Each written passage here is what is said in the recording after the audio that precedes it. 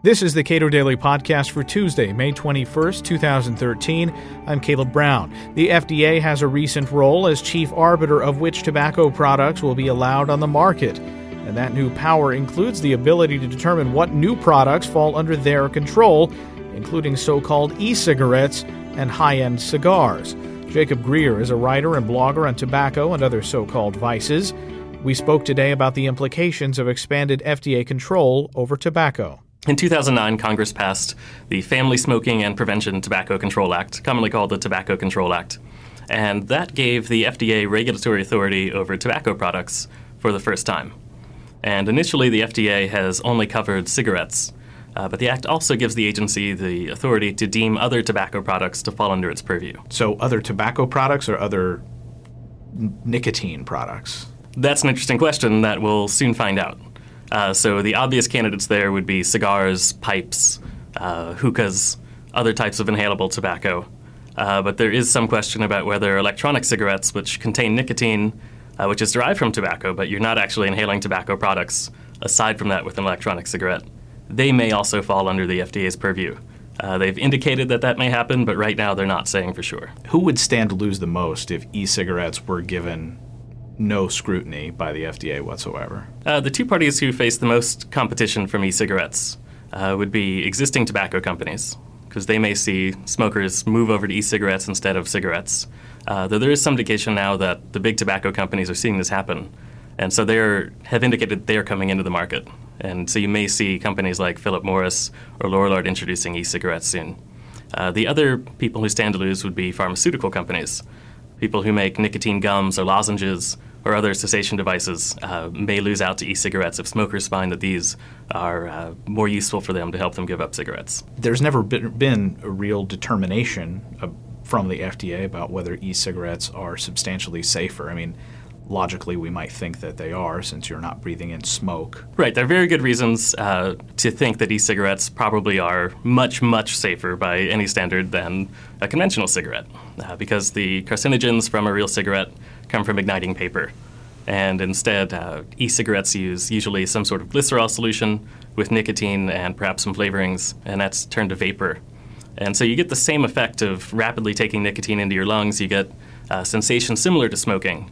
But you're not getting anywhere near the carcinogens that you would in a conventional cigarette. Now, with how the FDA is handling new products that come onto the market, there are two ways that they can deal with those, and it's a little dicey in explaining it, but try to explain that. It gets a little complicated, but basically if you're trying to introduce a new tobacco product right now, or specifically a new cigarette, you have two paths. One would be to say we have an entirely new product that's completely different from anything on the market. And if you do this, you have to provide a lot of documentation and a lot of study about it, which is burdensomely expensive. But if you did this, the law says the FDA must act promptly and has 180 days to issue a decision on your product. The other way to bring a new product is what they call substantial equivalence. And this would be where if you're introducing, say, a cigarette that in most respects is just like other cigarettes on the market, say a new brand. But the length, the tobacco, the paper, the amount of tobacco in it, all the kind of things that we've seen for decades. And you say, this is basically equivalent, raises no new health questions, it should be allowed in the market. You can issue that application. But the law only says that the FDA, it says that companies should give about 90 days to expect a result on this.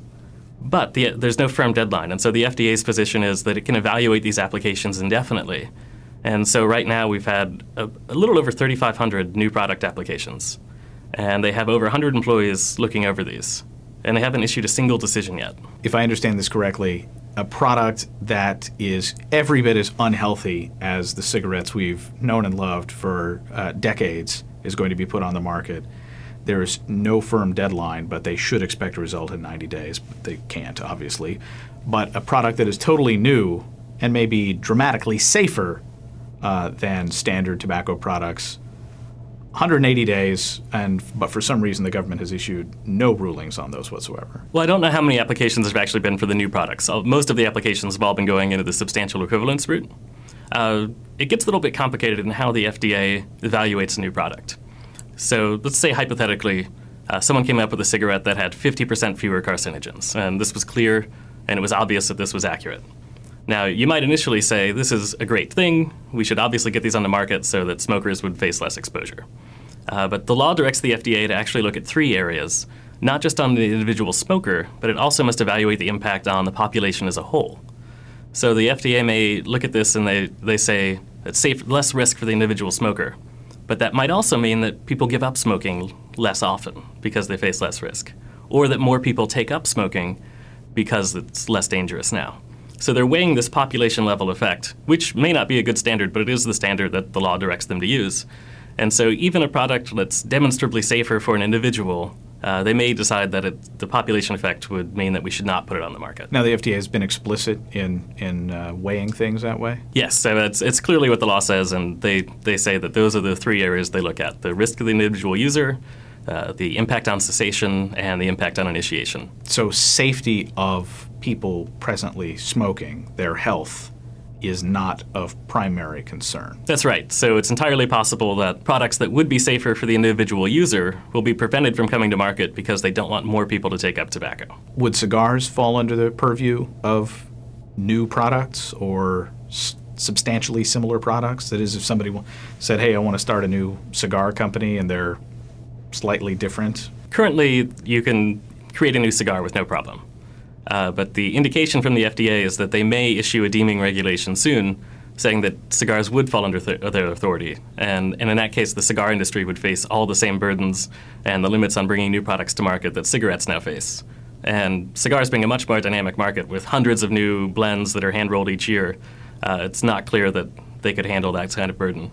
It's also sort of an artisanal product. It's not at all like the sort of standard of machine-made cigarettes. Right. I mean, there certainly are mass-produced cigars as well, but the high end of the market is not processed very much. It's simply aged leaves that have been rolled and bundled, and the idea that they're engineered and need to be chemically analyzed in the same way as, say, cigarettes might be would be extremely expensive for the industry and possibly put a complete stop to production of new cigars.